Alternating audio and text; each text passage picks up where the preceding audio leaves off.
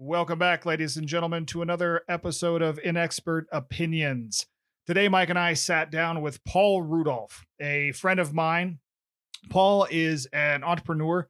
He has launched several successful businesses over the years. I know him from Arizona, Phoenix, Arizona, through a couple good buddies down there. Most recently, he's been in Cincinnati working with local businesses. In 2020, he had a goal of launching 20 businesses prior to COVID, kind of curtailing that a little bit before he was able to get a few off the ground. Super fascinating conversation. I learned a ton about Paul that I didn't know, and I've known him for about 15 years. The guy is an onion. You peel back layer after layer after layer and keep digging and finding new things. So hope you guys enjoy this as much as I did, and I know Mike did as well. And yeah, here we go.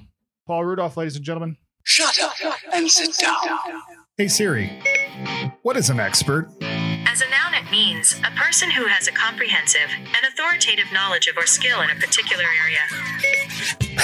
Okay, that's clearly not us. But we're not idiots either. Arguable. Okay, fair. How about not complete idiots? We're a couple of guys who have been friends for 25 years who happen to disagree on a lot of things. This is our podcast where we try to make sense of those things and try to understand the other's perspective. These are our inexpert opinions. Shut up and sit down. You want to clap or you want me to clap? Go ahead. I know it's your favorite thing to do. That's my favorite thing to do. It's like I don't even know what they call those set clappers. It's the Rob marker. Rob used to that was Rob's job. I would go around and clap the zebra looking board. Is that what it's called? A marker? I feel like it's got to be something like that. The sound marker, the sound clapper, the take clapper, take marker, because it's always on a take, right? Take 5. It's probably just called the marker. It's called a clapper board. A clapper board. Yep. I thought it had clapper in the title. I just gave it a goog. It sounds like clap, and that's why I clap. All right, that's my third clap. I'm not clapping anymore this episode. Who do you think's clapped more claps at motion pictures? Is that a guy that that's his claim to fame when he's at the Hollywood bars? That I've clapped it 1,000 times on set. I would be willing to bet there is someone in Hollywood that you are looking to hire as your clapper on set. I think it's right, do we have budgies for Mike the clapper, or do we have to go with Jessica the clapper? Isn't it the director of photography that does it so they can actually keep all of the like the different scenes and everything in order, because there's all the numbers and everything on there? I think it's a way to keep all of the takes in order, isn't it? Jeff, you know this shit. You went to school for this. That's exactly what it's for. But is it the director of photography that's doing it? Well, I think his assistant. The director of photography is the guy behind the camera. Well, right. So Mike the clapper or Jessica the clapper. I'm thinking about Mike, the OG. There's the guy that just comes in his own threads and he's got his own professional clapper. He brings his own clapper board. Oh, yeah. It's a clapper board from 1942. One of the first. He still clappers. needs to use chalk to write out the stuff instead of the digital one. It's don't sell him short. He knows what he's doing, though. He's been doing it a long time. An old barbecue is soot. It's just got the old chuck. Right. I love it.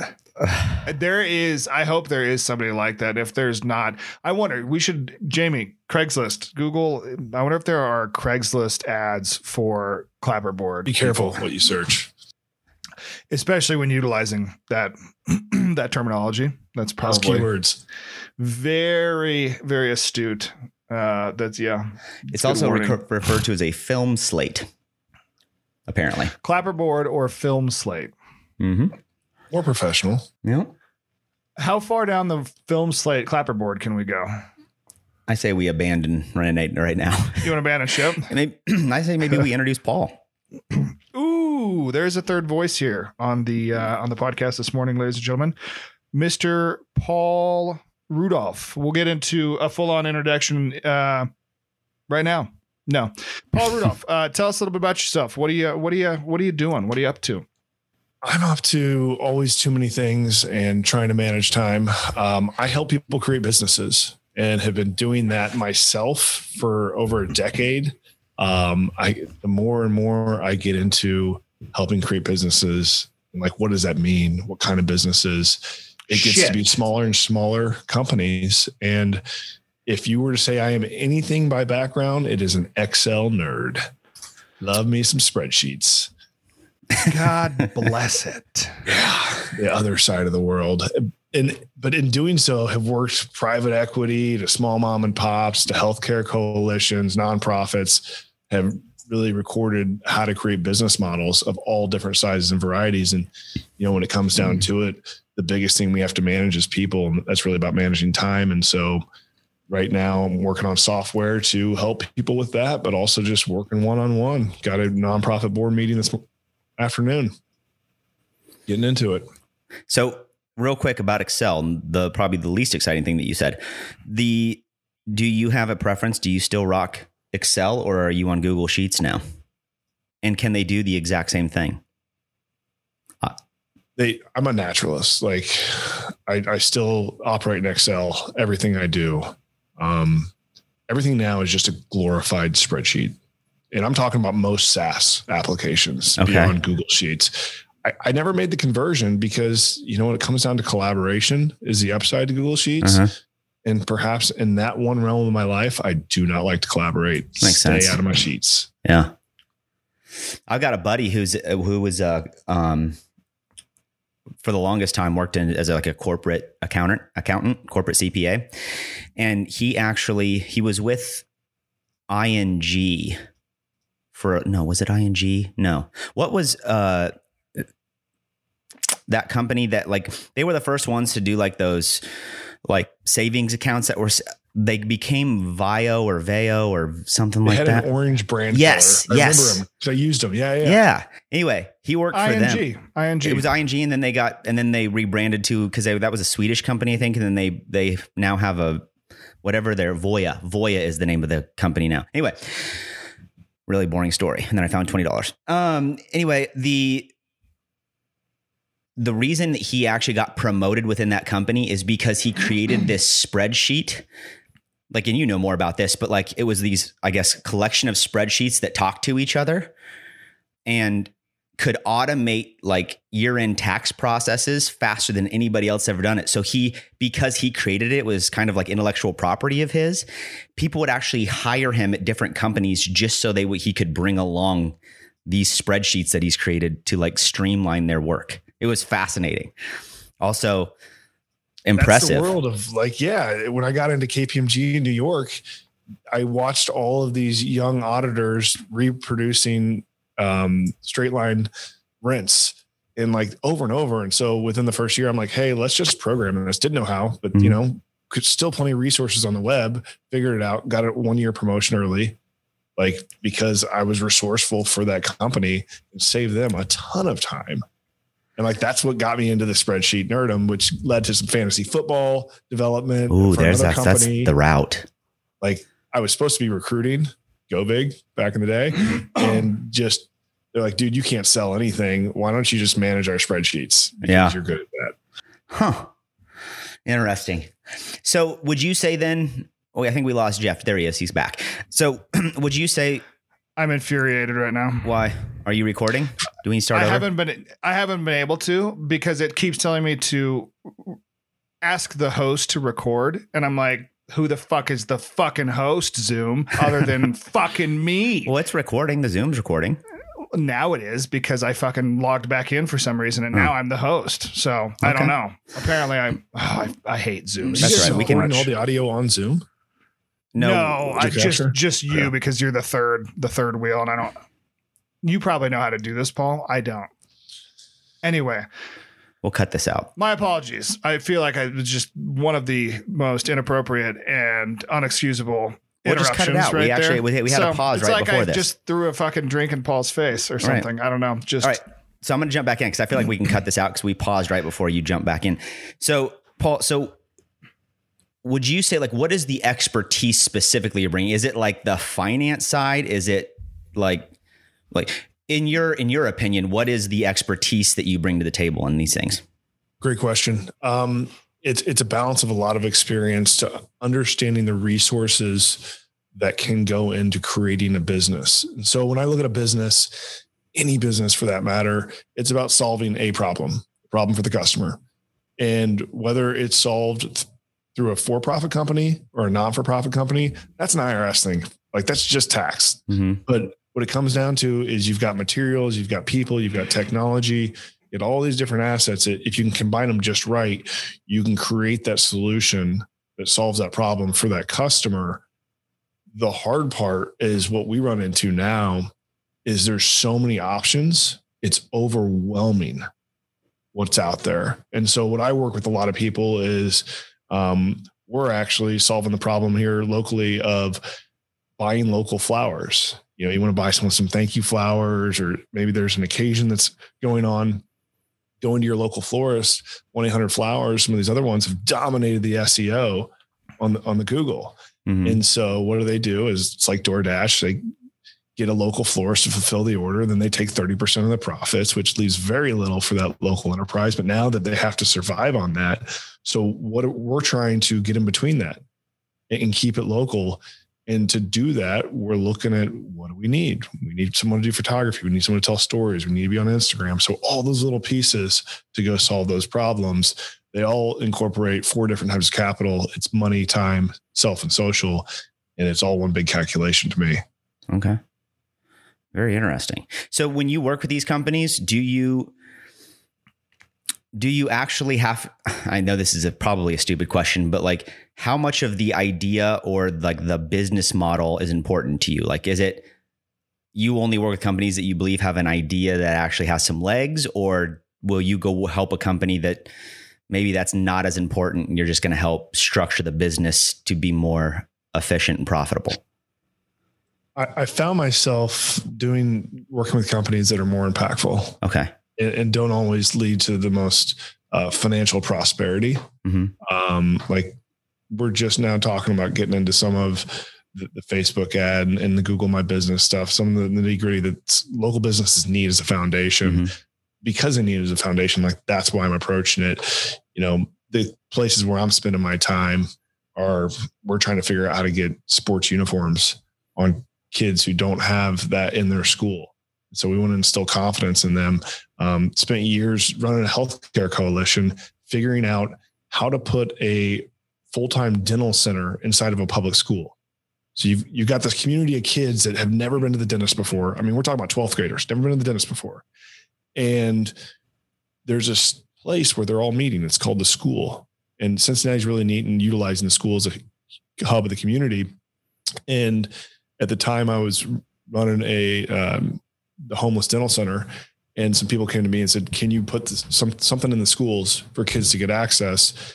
And what that came down to was me meeting with all stakeholders, community, P&G, think about the whole supply chain, right? Providers in the community, and looking at all the different pieces, looking at other models across the nation and saying, okay, if we use this combination, let's call it 3 or 4 dental chairs, it gets us to the right financial sustainability that we can deploy this resource. And now we've got 7 public schools in low socioeconomic neighborhoods that have a full-time dentist for the kids. Wow. That's pretty cool, man. No kidding. Wow. No kidding. That's super cool. That's super cool. I didn't see that. And that's one of the things I was kind of alluding to in the beginning, right? There's a number of things, Paul, that I think you have done with me or without me that I don't have any idea about, because you don't talk about them. Paul is one of the most humble people that I've ever met. Paul doesn't talk about accolades, doesn't talk about these, like if I had put if I put full-time, dental offices into 7 different schools in these low-income areas, never hear the end of it. You would never hear the end of it. Jeff would be giving himself his own damn awards on a weekly basis. I would have a podcast on that alone, just telling people about how that's incredible. That's Guys, incredible. Back with episode 10 of Why I'm a Badass. And it's like, Jeff, we fucking heard it. Shut the fuck up already. We are back with Pat Jeff's back with your host, Jeff. Let me tell you about myself this episode. So that's incredible. That's incredible. 7 schools. And Do you this is inconsequential, I think, because the fact of the matter is you put it into the school, but what is the size of those schools? How many kids have you helped out over the years? Like, if you're talking, are all of the grades going through? Are they K through 12? So it's a mix of K through 12. First one was K through 12. One of the poorest census tracts in the state of Ohio. And they're all going to the dentist now for the most part. The hardest part is getting the parental consent. I wish I could give you numbers, but the health department wouldn't give me the numbers because they were the actual operators.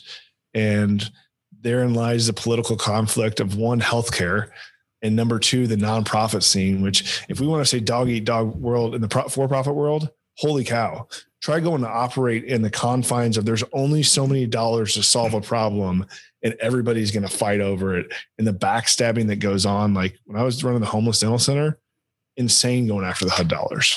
Side conversations and dealings people were doing. So I actually got out of it. Like, I know it's still going on. My wife, who's actually a lot of the brains behind that dental aspect, she sits on the board and takes care of it. But like, for me, solved it. Here's the manual. Here's do it blueprint. Again. And they've replicated. Like, I wasn't involved in all of those. Like, I planted the seed for the first 3 or 4 and I bounced on to the next problem. Yeah. That's pretty cool. Gotcha. That is super cool. So real quick, to you brought up the capital piece. I would assume these are areas, the dentists working in these schools, et cetera, that are offering up their time, or is there funding, government grants and things behind it? It was all based around the Medicaid reimbursement. Okay. So it's all part of the typical billing you'd see at a safety net clinic. It was just a matter of doing a fundraising and reconfiguring how people approached giving services in school, where before, and most of the time, they're coming in for one day, they're bringing in a portable chair. It's typically sometimes a dentist, but not always. And it doesn't give the level of importance that we need to have with oral health and creating a dental home.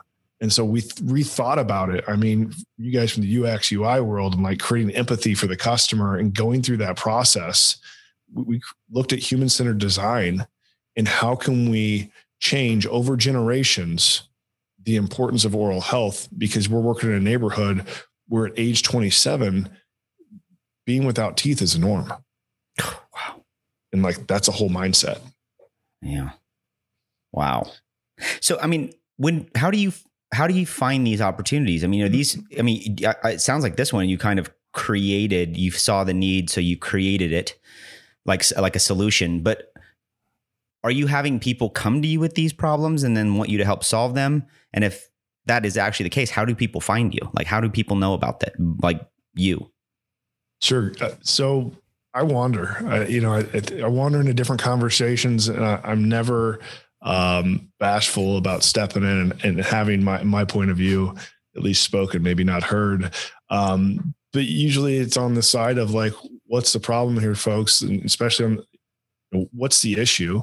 What are you guys working on? Because if you look across any community, there are just great pockets of great people that are doing good things already that we just don't hear about because they're so focused on doing those good things. And as I run across those people, then I say, hey, is there any way I can help? Anything I can do? I'm not trying to interject myself.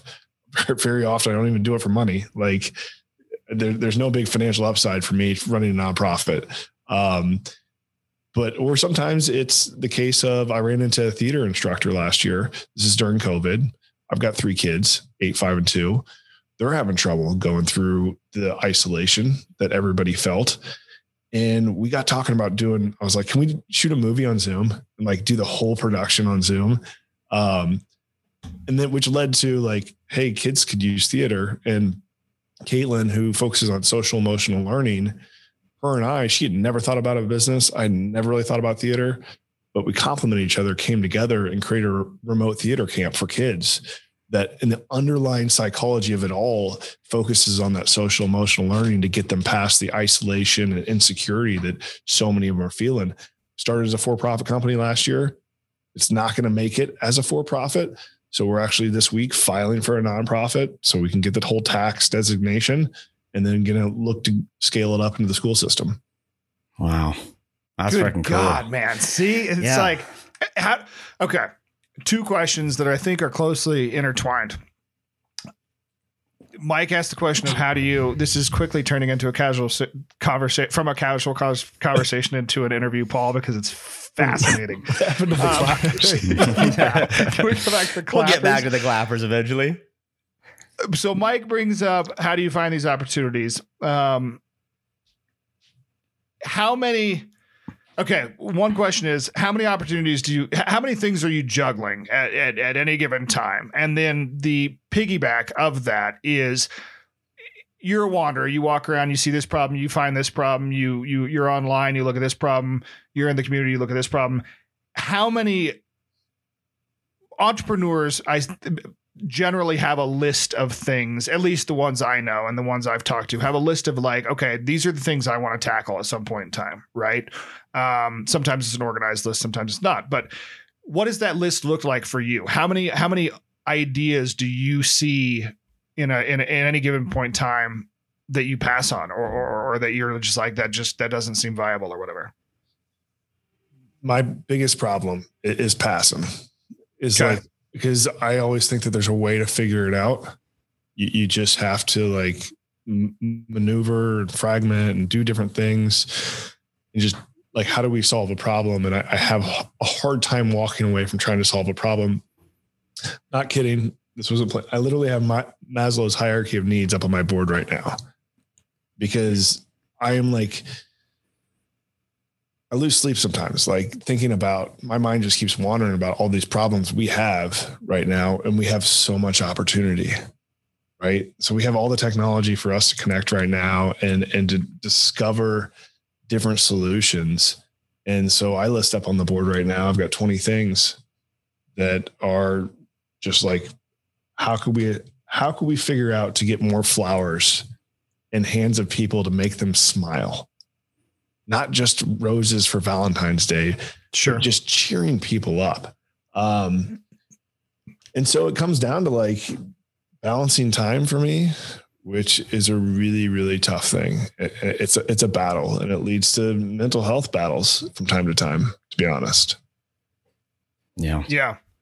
Yeah. And That so does with surprise 3 me. kids, and last year you were looking at which we can dig into a little bit more. But you were looking at doing the 20 and 20. I forget exactly what you called it, but you wanted to launch 20 businesses in 2020, and then 2020 reared its ugly head, and we saw what 2020 was. And so yeah, I want to go into that a little bit. But 3 kids, obviously in 2020 you had at least 20 things that you wanted to do.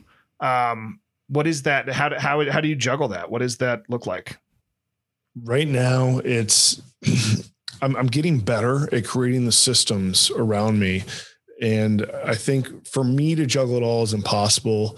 And so, I think about 3 different paradigms, and where entrepreneurs often find themselves is wearing all the hats, even if it's for just one business. Or me, I just exponentially increase like the number of hats I have to wear. I have rooms for hat racks, and that's it. Like the mindset of independence, and that gets you into a lot of trouble. I can do it. I got this. I'm going to go accomplish this. It's different than the dependence mindset, where another large cohort of people fall. It's like, you do this for me. It's the paradigm of you. You need to take care of me. You get this. This is the reliance on the big government and the big corporation. You make sure I have my paycheck in a month. It's a dangerous state too. And where I'm trying to shift towards, like, I have a 1-page purpose and like what I want to accomplish in my life. And it's creating interdependence, which is the paradigm of we. And so how do I, because I want to do all these things, which takes so many hours, I could probably calculate on a spreadsheet if I had the time to put that spreadsheet together, and taking my pieces of time, which I don't do the best, and I can find somebody else that is good at applying their time, and then finding us a way that we can work together with all of our different work habits, perspectives, backgrounds, perceptions of the way things should be to get to the same end goal. It's really tough. And so in last year, I had realized about the end of 2019 that how far the Fivers, the Upworks, the TopTals had come in bringing on-demand talent. Some people call it freelancers, but there ain't nothing free about it. And from either side. And if we fragmented the workforce to where you can go find a graphic designer for this, a web development person for this, a copywriter for this. We finally have an opportunity to think away from the full-time employment from a human resource side of the business to finding pieces of people's time. And can we recombine those pieces of people's time in a way that creates a more low-cost option to bring a solution to a problem that a customer has? Any kind of business, right? We all pretty much rely on the same back-end things, front-end things, and it's all relying on people's time. That will fade away with AI in certain aspects, right? But last year, it was dipping into those markets. That was my goal, is to test that out, to see where that infrastructure was from a human resource standpoint. How expensive was it to go start a business, this type of business, that type of business, utilizing a team of different people? And could I get them to operate all in the same glorified spreadsheet that we might call Asana, Monday, or Basecamp? Mm-hmm. And like different mindsets work in different ways and in different patterns, and they all have their different lives. And it became very expensive. That was like one of the lessons I came out of last year was there's some very highly qualified people out there. And for the right type of companies, they're a great solution. But if we're talking about micro enterprises, where my mind focuses, companies with 10 or less, very small, even if you're just starting for something bigger, but when you're starting small, you can't afford to find the wrong person at $75 an hour and drop 20 hours on their contract, and they may or may not come through with the full in mind vision of what you had. So this year I'm actually shifting gears and looking at a younger cohort for a lot of those activities. I've got 5 interns from Xavier University and they're working part-time for me, and they're killing it because they're hungry to like go out and figure it out and add to their portfolio. They don't have portfolios. That's what they're looking for when I put the word internship out there right now. Right. And they are very resourceful in looking at the answers that, by the way, all knowledge work is documented on the web and they know how to find it. Anybody can find it, but they're really good at it. They've been training for it. And so I think one of the ways forward is really looking at, again, now from a generational standpoint, where our human resources lie across our communities and engaging them, and not doing the whole millennial versus zennial, boomer, banger, whatever they call them. Don't worry about that. Worry about who can do what, bring what to the table. And if everybody's on the same line, on the same path, you can accomplish a lot. Yeah. That's interesting because we keep reading about stuff like this too, especially with this pandemic, how it's kind of probably accelerated this mindset to a degree with this. The pandemic, I think, has made a lot of people start to realize like you don't need to have everybody in the same town, in the same building all the time to still be effective and get work done and accomplished. So I love this because now, one, it expands your pool of potential help, right? And, you know, it's different depending on the industry you're in too, I think, because I think for Jeff and I specifically, it sounds like you figured this out quickly, is we've always been this way. Like if you need a design help, I don't give a shit where they're located. They could be anywhere in the world as long as they have the capabilities to do what you need. It really doesn't, you don't need all you need is someone with the computer and the software to get the work done. And for me, it's always been great. And in fact, when, you know, we started a business, you know, years ago, like a small design collaborative agency here in Atlanta with an actually old boss and good friend of mine, you know, that's how we kind of approach the entire business model, is rather than doing what these agencies do, where they hire all of this help and you have all of this overhead for all these projects, you know, we can go undercut one of those agencies by 50%, I bet. Because what we'll do is, instead of having to carry all these employees, we just go out and we'll build teams based on the knowledge they possess and or their background and experience. You know? So if we're in like the financial, you know, we're doing work for a financial institution. Well, we can go get people that have actually done that numerous times. So the ramp up time is substantially less, because it's like, oh, you've worked in this industry. You kind of know the challenges that most of them have, which are all very similar to a degree. And now we can get moving in a week as opposed to 3 weeks while you're ramping up. It's great. I love this. Yeah. And I think where we're closely headed with this, though, is the knowledge of the AI is going to take over a lot of these things, right? Like, it's not happening overnight, but I'm listening to a book right now that'll scare you.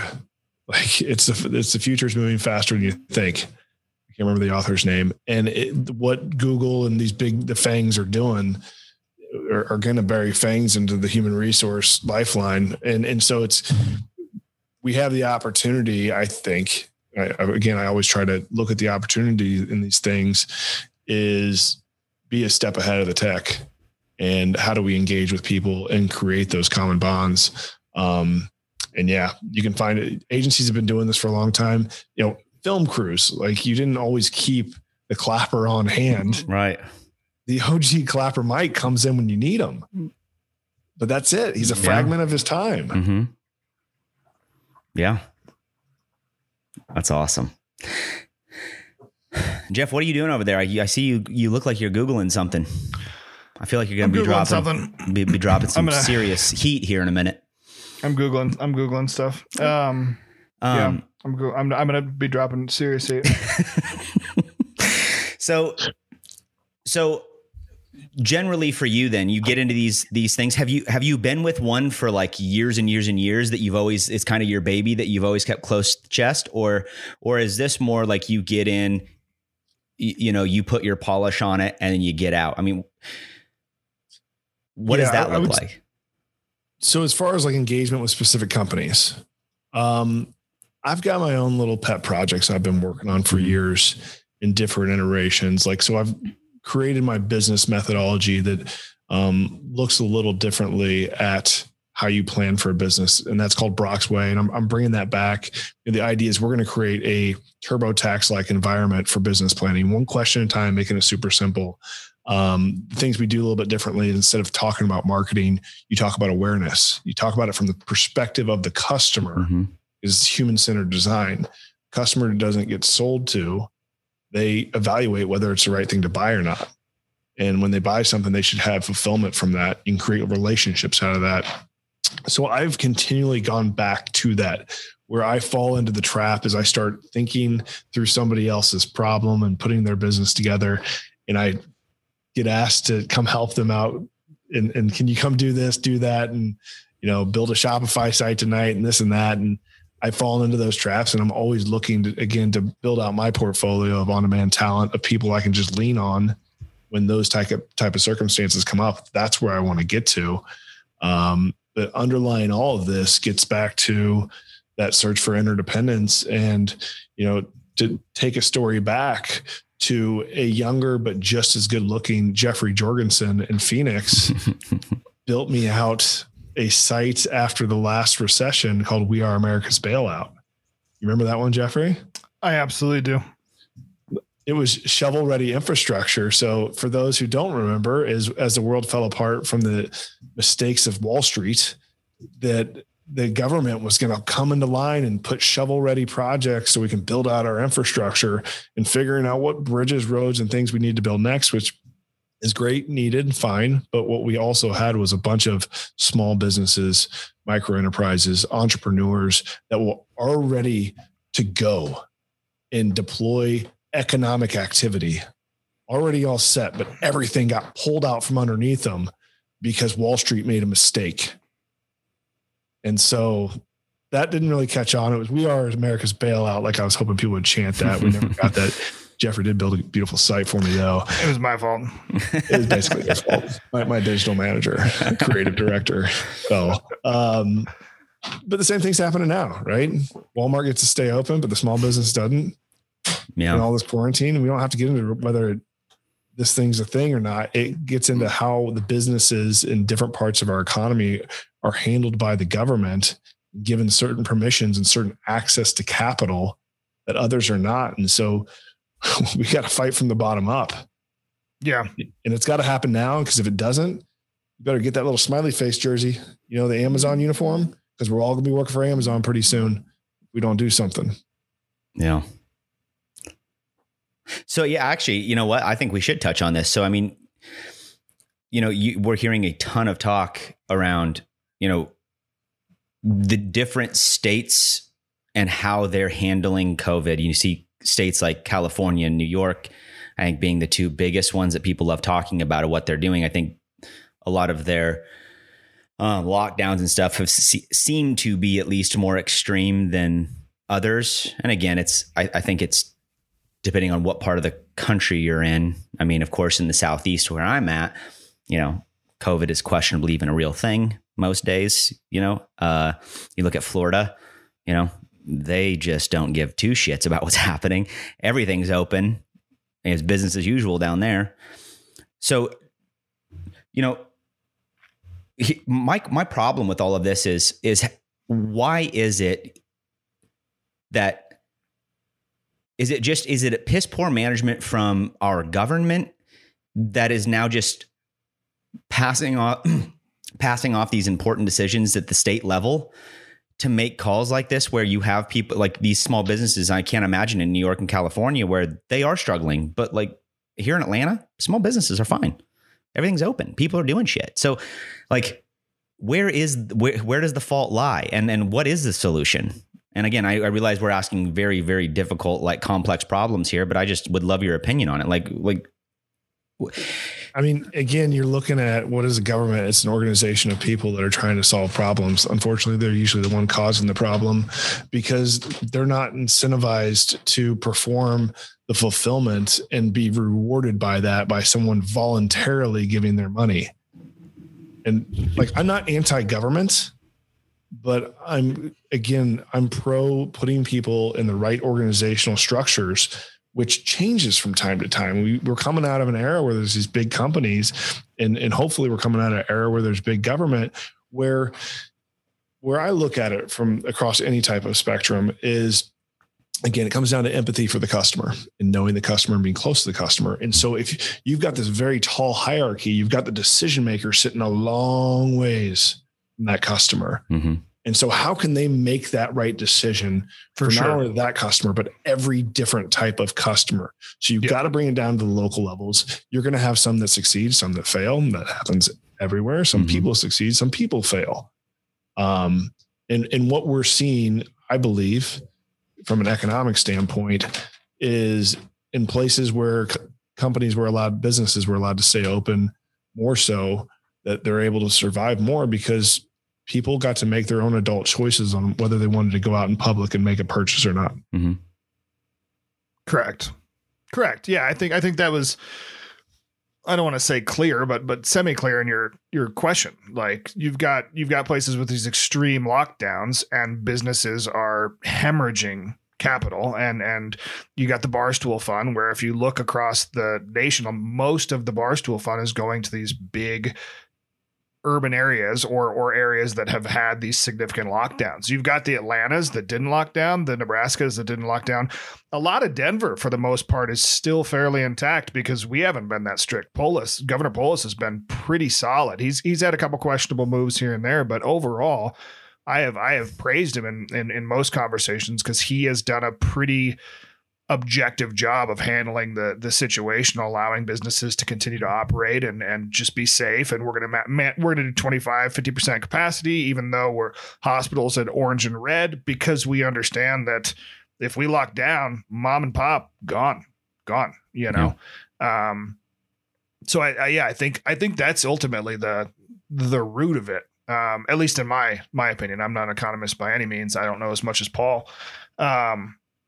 The incentivizing piece that you bring up is interesting because is it incentive or is it the opposite of, like, and what I mean by that is not only are they not incentivized, but they're looking at it in completely the opposite direction. They're looking at it, if I can help this, if I can move the bottom dollar, if I can keep the stock market happy, if I can keep these large swaths of people and the kind of virtue signalers excited about the proposed missions, then I am going to get reelected or I am going to get additional votes, and therefore I maintain some sort of hold, versus actually going in and getting my hands dirty and getting in at the local level and trying to solve these problems at the granular, fundamental root cause, whether I'm incentivized or not, because it's the right thing to do. Right. Well, and you say something too, but like the thing is, like, for example, like let's keep big business happy. Let's keep things moving. That props up the stock market. You know, there's all these just I constantly see articles around like, you know, why is the stock market today so incredibly inflated? Why does the stock market seem to like set these new records? It seems like weekly at this point. Yet you look at like the very base economic like things that are happening right now. It's like these things don't align. There's some mass like differences here. Problem is, you look at if they're trying to prop up the stock market, that's again only benefiting the upper class, people that actually have additional money to put in the stock market. And it's not solving the problem. And I think, Paul, you're trying to solve is what about like those lower socioeconomic classes that they don't have money in the stock market. They don't give a fuck if the stock market's propped up. They don't give two shits. They're the ones taking the beating right now, and we know that. Right. And that's that root. I'm going to let you talk in a minute, Paul. That's that root fundamental cause, right? That's where it all stems from, literally. Mm-hmm. Like you fix that issue. I mean, and you fix a lot of issues. Go. Right. Like, let's just look from a money flow standpoint. And if one, why is the stock market inflated? Because the Fed printed a ton of money. Mm-hmm. And yes, it went to rich people and it went to some Robinhood investors too. Like there's plenty of cash that just all of a sudden made its way to Wall Street. Because what else are you going to do with it? Heck, the mom and pop down the street's not even open to go buy something. Mm-hmm. So I'm going to get on Robinhood and go invest it and go throw it at some GameStop. Or it's the big hedge funds that got all this money. And so if we think about there's the big three that siphon money from our local economies. It's Wall Street, and we're seeing that. We can measure that easily. It's DC. We can measure that easily to the tune of like 27 trillion now. Insane. Yeah. But there's also Silicon Valley, which is, I think you'll see in the headlines and some of the social popping up more and more as being not only the culprit of, stealing our personal identity, which you hand over to them, folks. So quit complaining. But where DoorDash is giving you the just buy from your local restaurant, your mom and pop restaurant, let alone what you don't know, because you think you're just getting charged a $3 fee. That mom and pop restaurant got charged 30%. And Correct. Therefore Grubhub, DoorDash, all of these companies, these tech companies made out like bandits, Facebook, all of them, Amazon, they go down the line of people and their companies that are intervening in our normal commerce that can take place and has taken place at a local level for so long. And they're just siphoning out about 20 to 30%. And it's going into the hands of a few. And that right there is unsustainable. Yeah. It reminds me that there was a movie that came out on Netflix in 2019 called The Platform. Has anybody ever seen that? Yeah. It's that same idea. So the idea of this movie, Jeff, is there's like 200 plus floors, right? And so the way it works is like at the very first level of the platform, what they do is they put like this, it's a major, massive platform that like moves like an elevator. And then at the very, very top, whoever's in charge of this thing fills this platform with like the most extravagant foods, lobster, and all of this stuff. And what happens is the platform starts there and then goes down to the first floor. And it's like a timed deal. Let's say you get like 1 minute and everybody on the first level just goes ham on whatever. And as the thing goes down, there's less and less and less available. And usually by the time it gets to the thing, like all of the silverware, because everything's served in like this super fine china, but the people on the very, very bottom levels, they're like, there's, scraps and like most of the lobster shells like that. Yeah. And like most of the silverware has been like licked clean. There's nothing left. And it's like kind of what's we're explaining here is it starts at the top and everybody takes off their amounts and what they want. And by the time it gets down to the people that actually need it, there's nothing fucking left for them. For sure. Yeah. Yeah. And we that's the problem with in my opinion, the big government, right? Because that's the way they attack every problem. Throw money at the three things that are optically making us look good. And don't ever go and try to solve the problem it's funny because we're sitting here talking about it, and in my head, all I'm thinking about is Dr. Sarah Batchoffer that we had when she's talking about attacking the fundamental root cause of many illnesses, right? It's like, let's just throw medicine at it and continue to cover it up and continue to cover it up and continue to cover up. Or go and change your diet and start exercising and do things to take care of your body and see if your body just heals itself. It's like that idea of treating the symptom rather than the disease. Totally. It's like with education, you probably have a very good, strong and good opinion on this. For years we've thrown money at schools, inner city schools and things, and tried to beef up the education system. It's like, no, what you actually have to do is go in and try to figure out. They figured out that when you actually segregate schools, they learn better because they're learning in different ways and they're learning in different capacities, and they're not feeling quite as much competition and things like that. So going back to I forget it, maybe 30s, 40s, whenever we had the actual desegregation of schools, right? That's when you started to see a lot of African Americans and underprivileged kids start slipping in schools because I shouldn't even be talking about this because I don't remember the book. Are you promoting segregation? I'd like to detach my name from this podcast immediately. I'm not promoting segregation, but I am saying that so Thomas Sowell has a book called Discrimination and Disparities, right? And people naturally self-select. They self-segregate naturally. That's just a thing people do. And there are statistical evidence that when you put people of similar backgrounds, similar nationalities, similar races, similar colors, you end up getting better outcomes when it comes to equity, whether that's educational, whether that's financial, whether that's just kind of the nature of things. Now, obviously there is this homogenous society that we want and that we strive to have. And I wouldn't disagree with that. I would promote that over the segregation. But I'm saying that there's statistical evidence and data that actually suggest the opposite, and to a certain extent prove the opposite in many cases. Well, I would say that if you looked at that, what you're going to find is people that are of the same tribe work better together, right? Because they have the same cultural influences. But like as you come into the education system, like some of the dates we're talking about that also happen to have other racial implications of segregation and desegregation. We're also of an era that we're coming through this industrial revolution, and we created the assembly line for educating our children to tee them up for jobs in corporate America.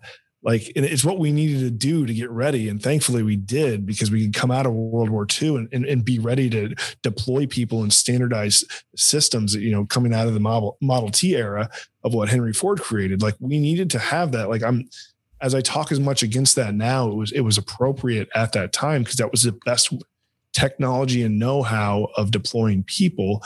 But what that created as a derivative is this education system that is just going to educate to the standard, to the norm. And what you're left with is half the kids don't understand and the other half of the kids are bored. I don't actually think it has anything to do with the culture, race, or whatever you came in with. It just comes to what you're putting in front of these kids, and then the fact that it's not individualized to the kid. Like you see in some of these new programs that are coming out. Well, Montessori is really old, but there's all sorts of these individual programs that are engaging kids at their own level of capability. I mean, think about third grade readiness. And if you're prepping for that at first grade, and in first grade, you're 7 years old and the guy next to you is 8 years old, he's 1/7 of a year older than you are. He's experienced life a lot more than you. It's a way different aspect walking into these testing environments. We can't take this approach anymore. And I think what we're seeing right now is, the teacher unions want to shut down the schools. You're probably going to find yourselves out of a job, because I can figure out that YouTube can teach the fourth graders across the board, and I'll hire a bunch of sub-level tutors. That's all going to change. It's got to change. We can't afford to keep it around anymore. Yeah, I don't know about YouTube being able to teach the kids though. And I think I disagree with that point. Unless you put on-demand Paul on it and solve it in a little bit better way. It's foundational. It's like the foundational knowledge. Like we're reading this encyclopedias. Now you're like consuming media about history. And you see George Patton. You still need a human there. I'm not getting away from the human, but maybe the human doesn't need a 4-year degree and 5 other certifications and a union to back them up to explain that to my kid. Okay. Yeah. There's some validity to that.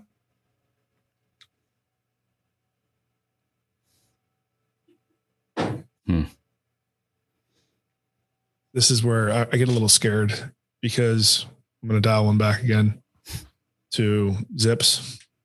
Beautiful evening, sitting around a fire on the patio.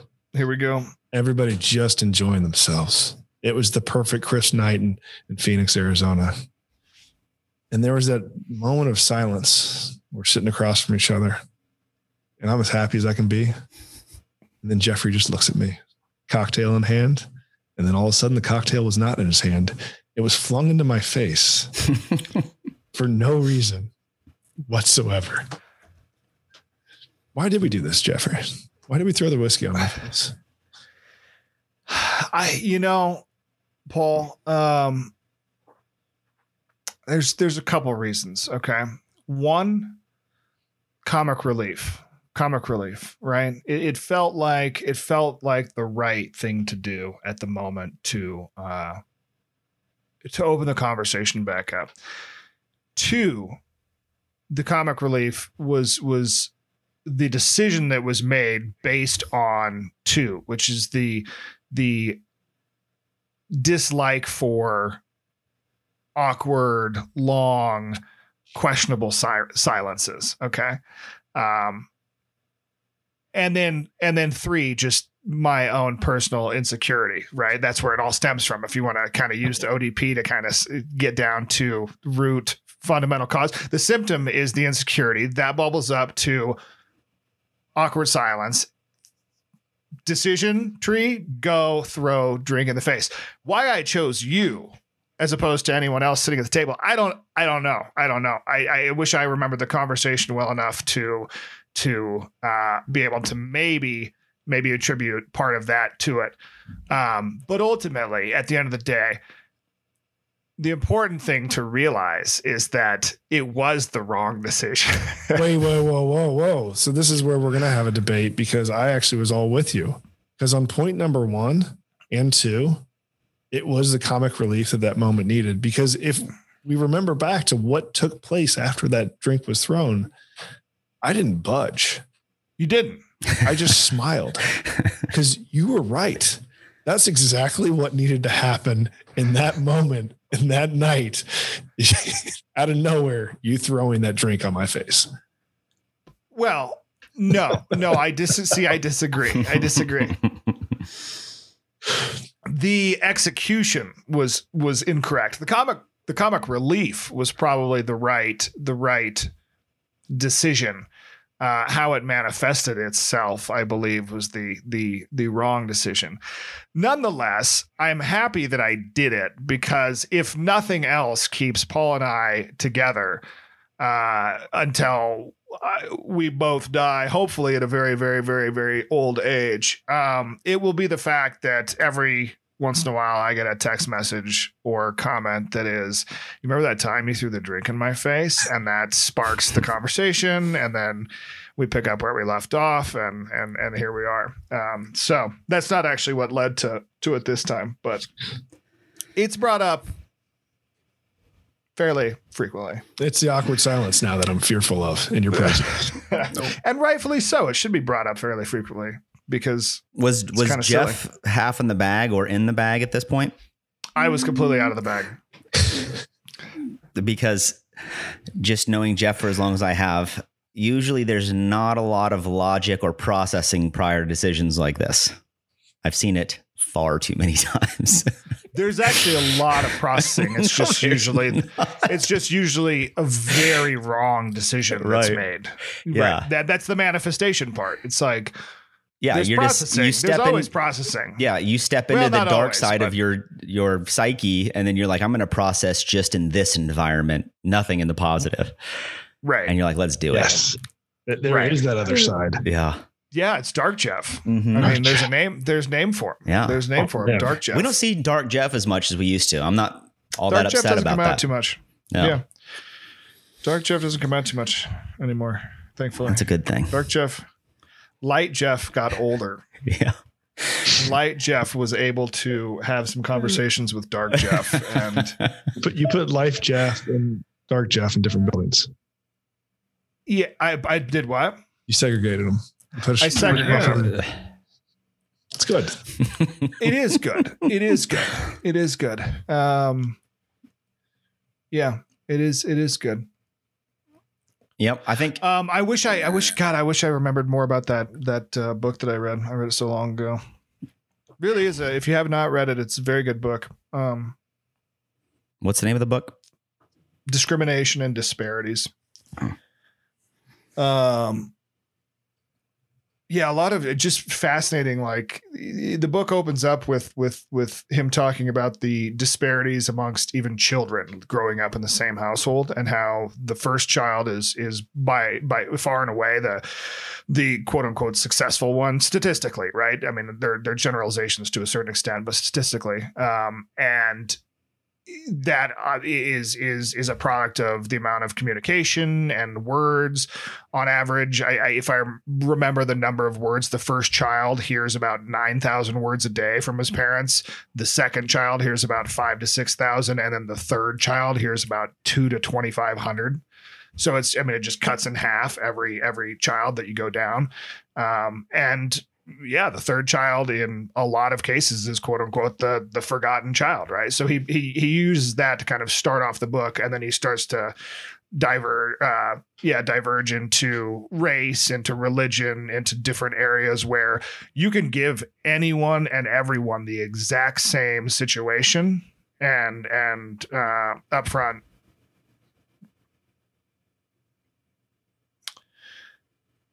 The things to do whatever they're going to do with up front, and you're going to have vastly different outcomes because that's just not the way everyone is. And yeah. But you know how much of that goes back to that household upbringing. I mean, there's also lots of good literature on that, of the likelihood that, you know, men find themselves in jail or imprisoned coming out of a household that didn't have a father present. Totally. That's like the number one indicator. Totally. And like it's so much of it comes back to the household. I mean, I treat my 3 kids differently for sure. For sure. Too, like the first one, protect from all germs that might enter the premises. The second one, you're like, the kid's going to get sick. The third one, you're like, hey, go lick that light pole because we got to go on vacation in 2 months. I'd rather you get sick now. Yeah. And I'm going to put this on Instagram. there is a lot of that, but there's also a lot of, there's a lot of evidence that it's the nature versus nurture argument, right? I mean, there are the twin studies that were done throughout the 70s, 60s, 70s, 80s, right? Where they're taking twins out of households and putting them into completely different households and triplets and things like that. And they're growing up and having a lot of similarities, and in other areas they're not, right? So but the similarities that are there are more common than not, right? And they're weird similarities, not like just they're obviously not intellectual or they're similarities that you wouldn't think of them ever picking up and having if they didn't grow up in the same environment, yet they're doing the exact same things and have the same characteristics and things. So yeah, I don't know what the answer is. I haven't studied it at all, really. But I mean, perhaps the answer is we all conclude that everybody's different and everybody has different capabilities, that we're not machines. And if we can remove as many barriers as possible, we're going to have more ability for people to go up, more ability to have economic freedom, which is a means to an end of like self-fulfillment, right? But like there's too many stresses in people's lives right now, and more so than ever at all rungs.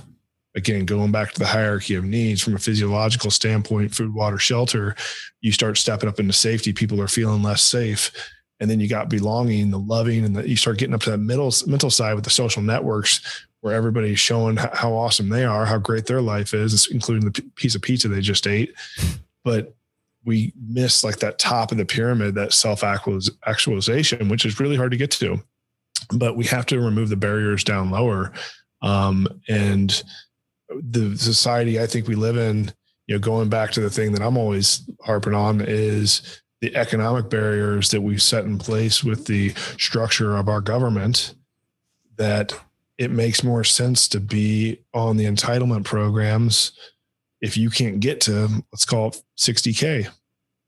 There's that gap between like entitlement and 60,000 a year that like is just the no man's land.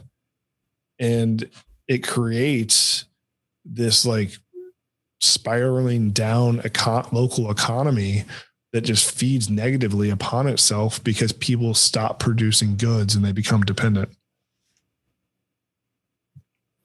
Or they become influencers. Or they can just become influencers. Yeah. I mean, that's always a path. If you're just struggling, really can't find your place in the world, just put on a hoe outfit, start taking some pictures. You'll be making more money than you'll know what to do with. But if you do, like, make sure you take the right online course from that other influencer that told you. Yeah, Jeff can hook you up with an influencer training program. That's necessary. That's necessary. The click funnel through to success. Yeah. Right. Yeah.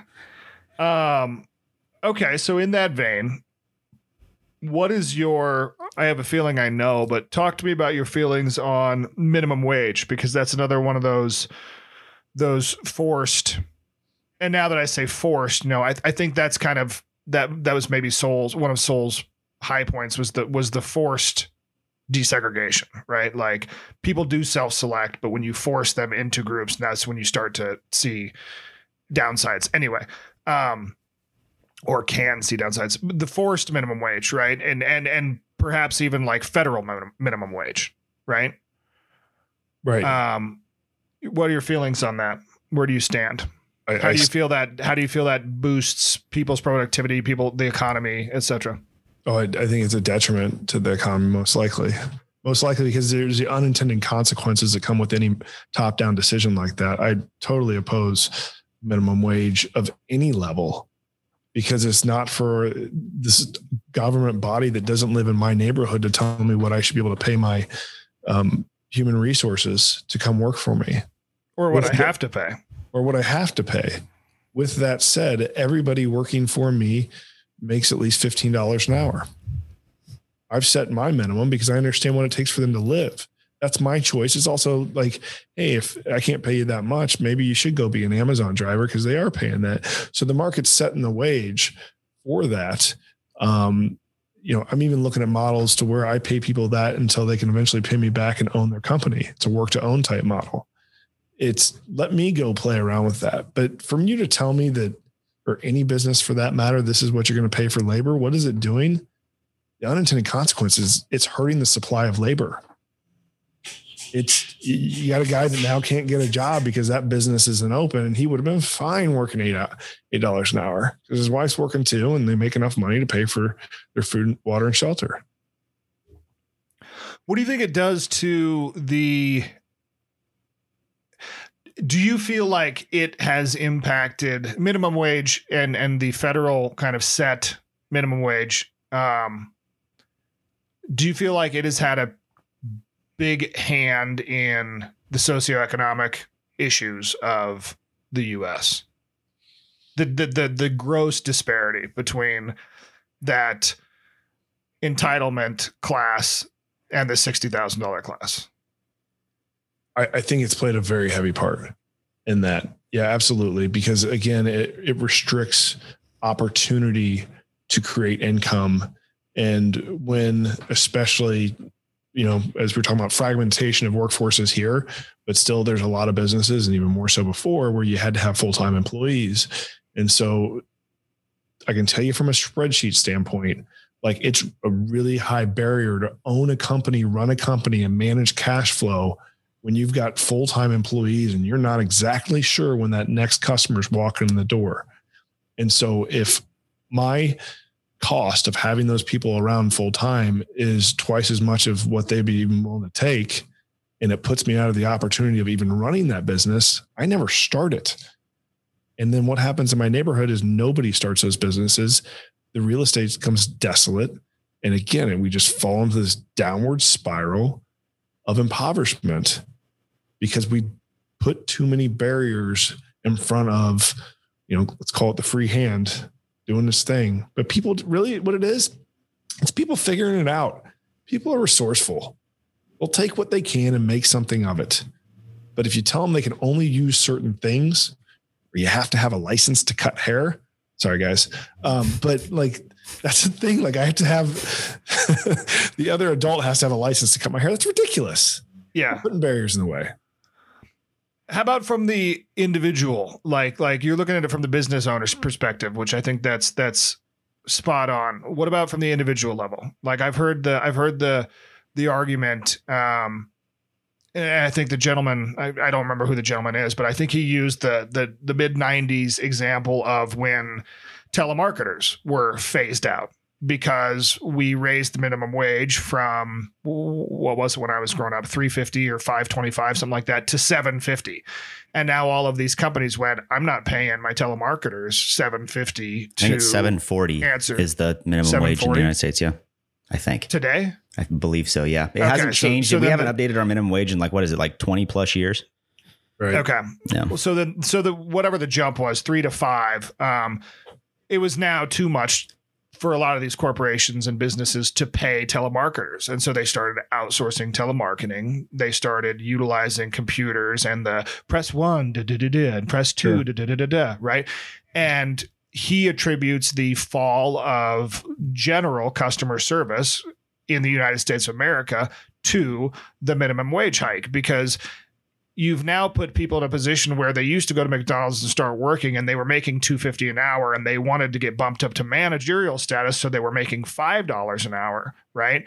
You've now taken that drive and that agency out of that person because you've given them $5 an hour from the get-go. And what is the reason to get to a manager? Because you're not paying the manager anymore now because the wage is so high, right? And then you take in the fact of what Mike just said, you don't update minimum wage for 25 years. It's been, and sorry, I was wrong, by the way. It's $7.25 the minimum wage, and we have not updated it in 12 years. Okay, 12 years. Yeah. And so these people go X amount of years at this wage, able to get by to a certain extent for a little while, and then inflation happens, and now it's no longer aligned with anything, and thus they are, however many years it's been, behind the curve in terms of skill set, in terms of drive, in terms of wanting to do anything else. And they've just been in this holding pattern back flipping burgers. Right. And so, the obnoxious answer is just hashtag learn to code, right? Obnoxious. Just obnoxious. Shut up. Twitter. Hashtag learn to code. Those idiots. You would get deplatformed. Hashtag we just got canceled. Yeah, they were canceling that, right? I mean, because it's the same thing. No matter where truckers are going to get phased out by Musk, and all this technology is going to start taking over by graphic designers. I can go find some great graphic designers at a much cheaper rate overseas. I work with people in Bangladesh, Pakistan all the time, Romania, you name it. And so, should we be adjusting minimum wage here on our big island just so we can protect people's perception that there's income security? I think it's a horrible move, because now, right. You've de-incentivized them to do something different. Potentially it's learn to code. Potentially it's learning to take care of a hospice patient and learning to be a home health worker, because we could use more of those. And so, the unintended consequences of those big sweeping movements are felt and seen in the larger the population, the more so you see it. So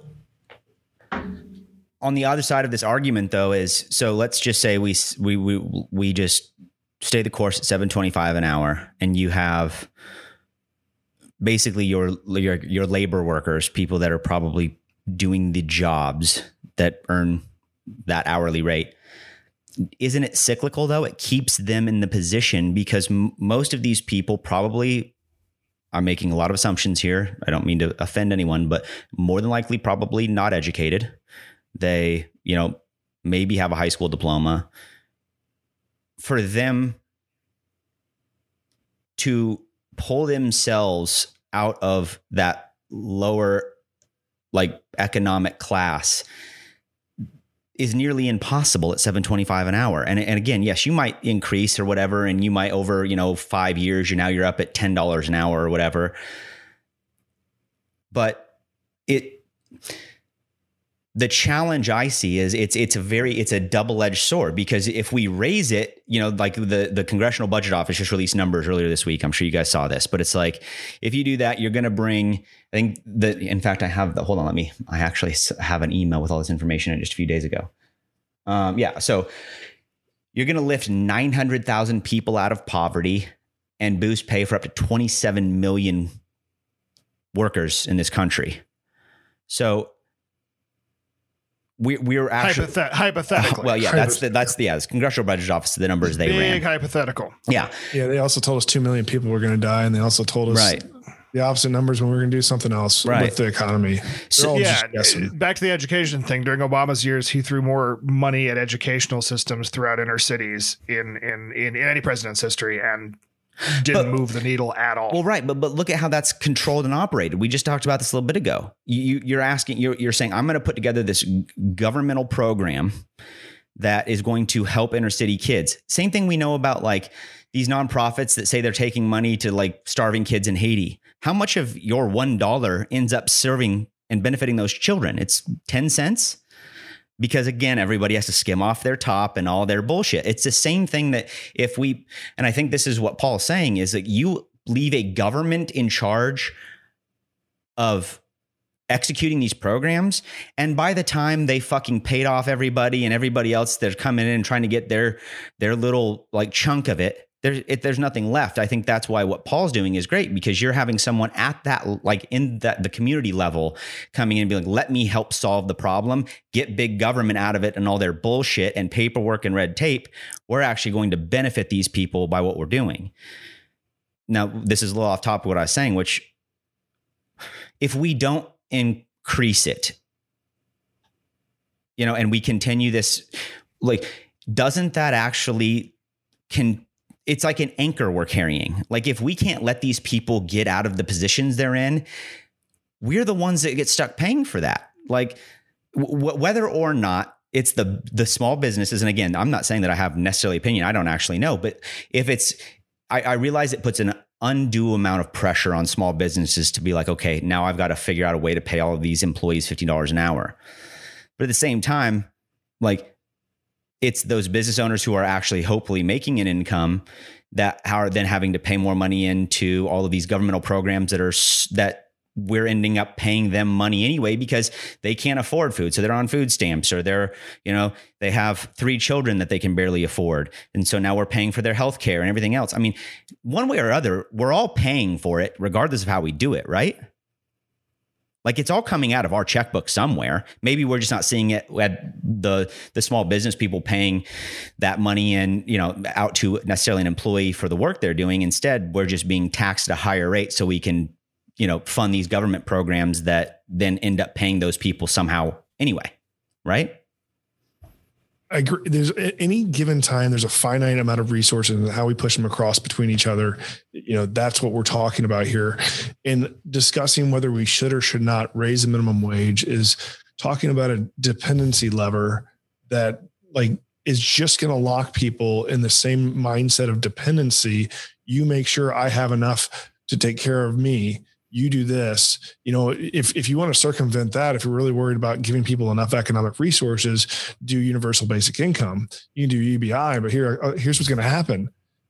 All your milks, orange soda, and everything else, and cigarettes are just going to increase in price, because that's the way economics work. And you'll do nothing to the standard of living because you're not addressing the root causes. The root causes, people don't have ownership over the income of their lives. And I believe that even you take somebody that wasn't pushed through the industrialized high school system without a diploma, give me that hustler, dude. Go, what I want my sales staff to be? Every kid that got arrested on a street corner is selling dope. Right. Because they were hustling and pushing products. And those are the type of people I want around pushing my software product. Yep. People that make their way, regardless if it's illegal or not. And I think that's that agency piece, right? It's the old adage, teach a man to fish. Like, it's plain and simple. Right. And I think a lot of people already know how to fish. Like, again, what needs to be taken away is the restrictions, and we hear about the regulations at the environmental level. And so they always start then fighting over the earth. You know, George Carlin said it best. The earth is going to be fine. The people are fucked. Right. Like that's where it goes. But what we have actually is these very passive regulations that are in front of people being able to create their own economic independence in their own neighborhoods by serving their neighbors. And while they sit on the wayside waiting for minimum wage to rise, the next CVS is just going to pop up and be the lever for that minimum wage to flow through. Or you can have Gertrude's Shop. Gertrude's Shop is going to have every product Gertrude knows that neighborhood wants. Mm-hmm. Yeah. That's beautiful. I say we end it there. Small businesses, super. Yeah. Well, I'm not going to say anything because I think that was just so beautifully put. Gertrude. Paul, tell people where they can find you. Tell people about anything exciting that you want to tell them about. And then, I wish I could give you all a hug and high five and throw a drink in Paul's face before we break here. I've got this drink waiting over here, just throw it in my own face for visual effect. No, I appreciate it. I'm at On Demand Paul across all the different socials that get updated from time to time. And that's how I influence. We do have season 2 of the ODP podcast coming out soon. It's if you listen back last year, again, it was interviewing a lot of entrepreneurs, freelancers, telling some heartfelt stories about how cancer impacted people's lives and their work. This year, this season, we're dialing down to the college level. Hired myself a bunch of Xavier Musketeers, and we're stepping out into the Cincinnati community and really rethinking how we can have consumers engage the local economy. And we want to share all because it can happen in your own community. So tune in. Awesome. Very cool, man. You're doing God's work out there, even though God doesn't exist. For sure. We want to have you back on here because there were some things I didn't get to touch upon, like the Movember thing. That's one of my favorite ODP podcasts. And I still want to know more about how you got involved with that, because that's been one of those things where I know you've been doing it for a long time and I have no idea how any of it came about. So also a really, really good cause. So give him a listen, go follow him, go find him, get to know him. Phenomenal person. Paul Rudolph, thank you very much. Thank you, Paul. Mike. Thanks for having me on, gentlemen. Awesome, man. Love you guys. Take care. Love you. And that's a wrap, ladies and gentlemen, for this week's episode. Hope you guys enjoyed. Please don't forget to download and subscribe to Inexpert Opinions in your favorite podcast app. And it'd be doing us a huge favor if you gave us a 5-star rating. That helps us grow. Growing's good. Everything needs to grow, including Inexpert Opinions. We're trying to blow this thing up, y'all. So, rate us. We love you. Thanks again for listening. Bye-bye. Shut up and sit down.